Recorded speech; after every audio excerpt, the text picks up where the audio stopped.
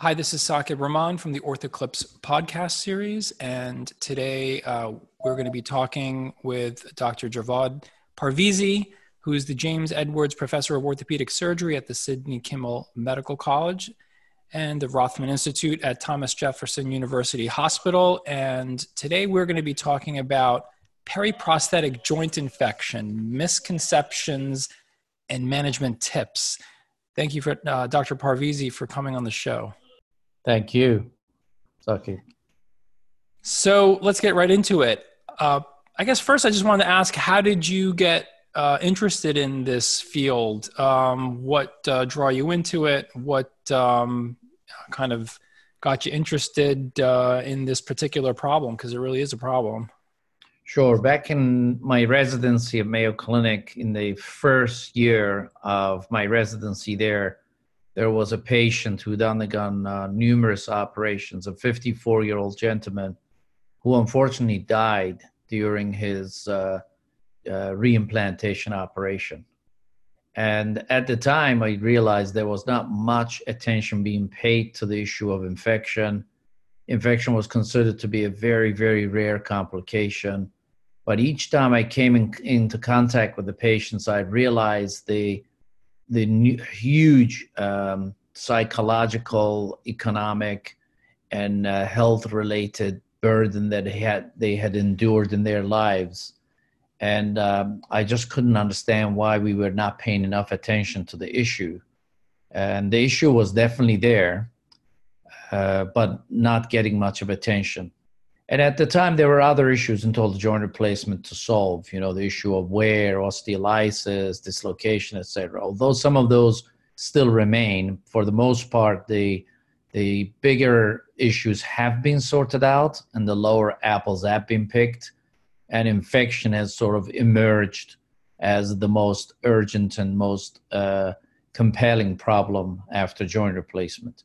But interestingly, and I'm sure you'll agree, that this has continued to sort of spill into other fields in orthopedics, other subspecialties, and even in other fields of surgery. Infection has now become one of the most important, if not the most important issue to deal with.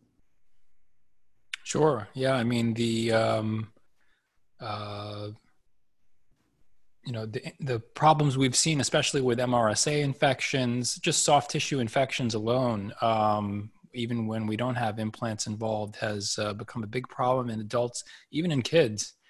I guess you talked about initially in your residency, it was felt that these were very rare things. I guess maybe you were hinting at that being a misconception, perhaps. And that was my second question, that what would you like to point out as some of the misconceptions or myths about periprosthetic joint infection that you want to make sure you get out there and clarify? Yes, absolutely. I agree with that comment you just made. The misconception being that this is a rare problem. I'm not quite sure if that's really true. The more you look for it, the more of it you will see. And now that we've got better diagnostic modalities and better protocols for evaluation, thanks to the American Academy and Musculoskeletal Infection Society and others, we are looking more and more into this problem and see more. So that's the first misconception. The second misconception that I hear a lot on the podium is people saying infection is a good problem to have because it has 100% cure. That's not true at all. Infection has a very, very bad outcome. If you develop infection after joint replacement, your success at best is around the 70 to 80%. But that's after having to endure multiple surgical procedures, being on antibiotics that may leave you with systemic complications, numerous readmissions to the hospital. And, Guo Li from University of Pennsylvania published a beautiful paper showing that even the winners are losers.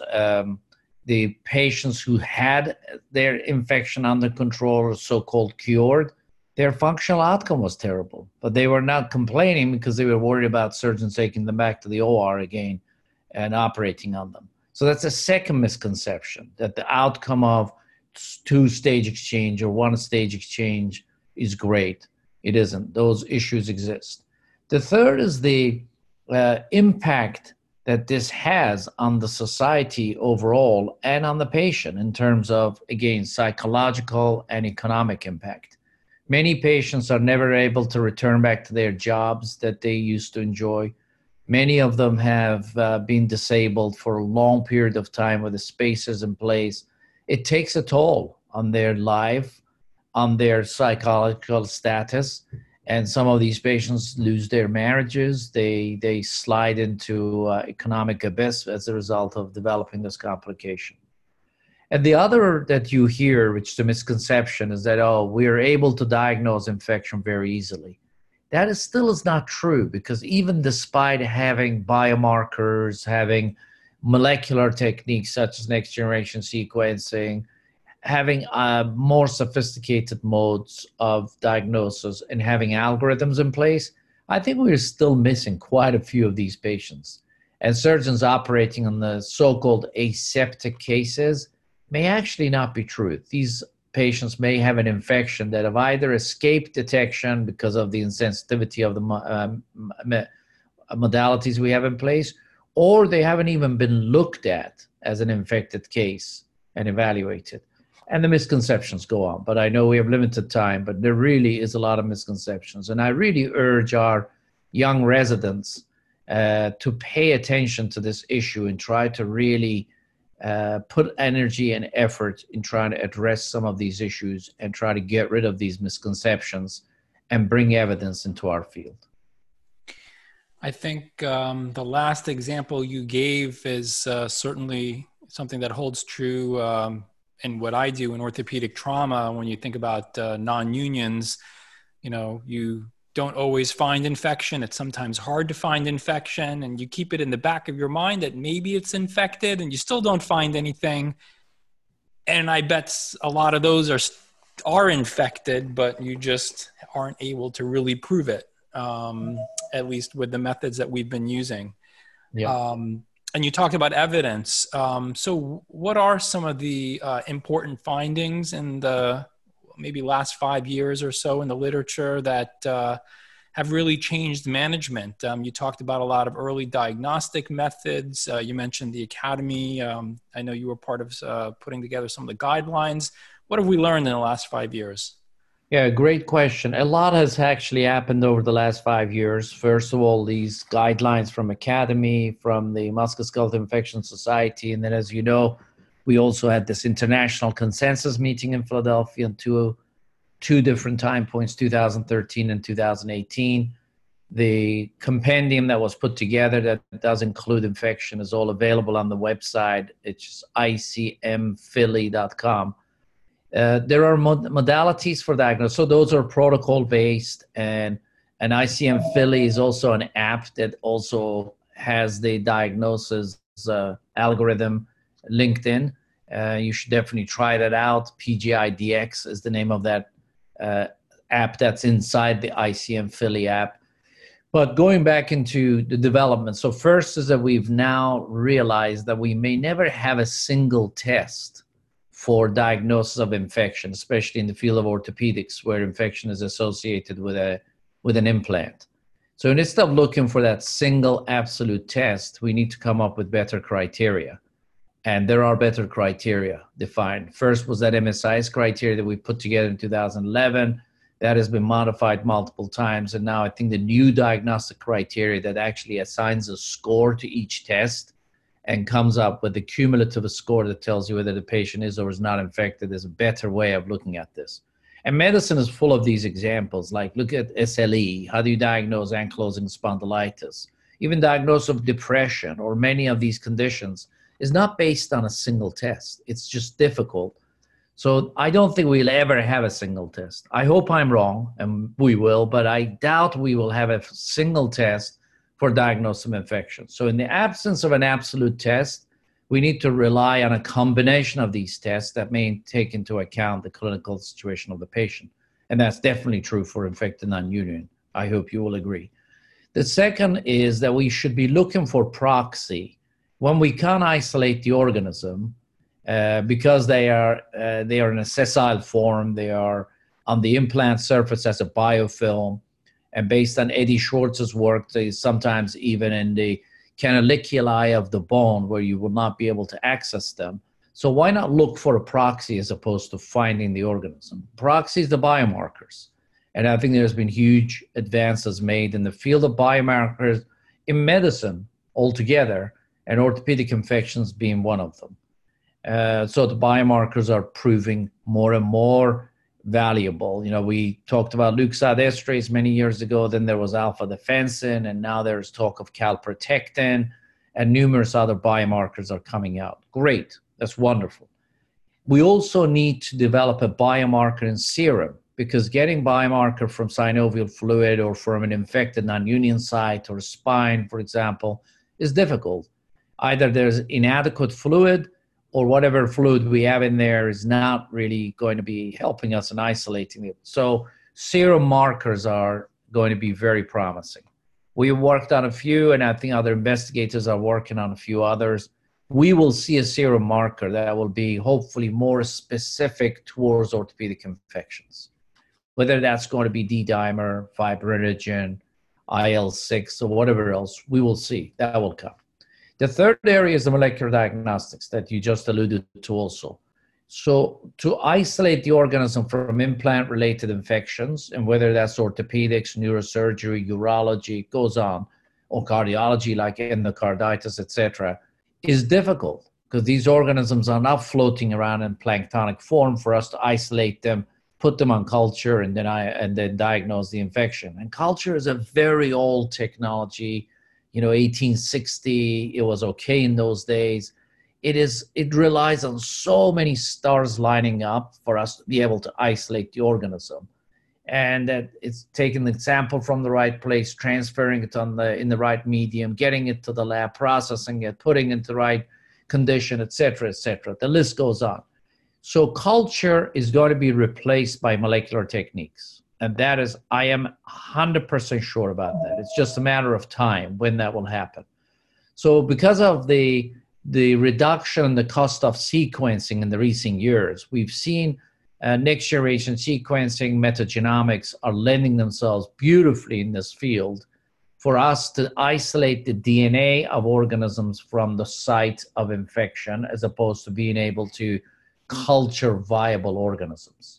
And three things have come out of our research and others that are working in this field. One is that, yes, you can isolate the DNA in 90% of those so-called culture negative cases. Two is that majority of these infections are polymicrobial.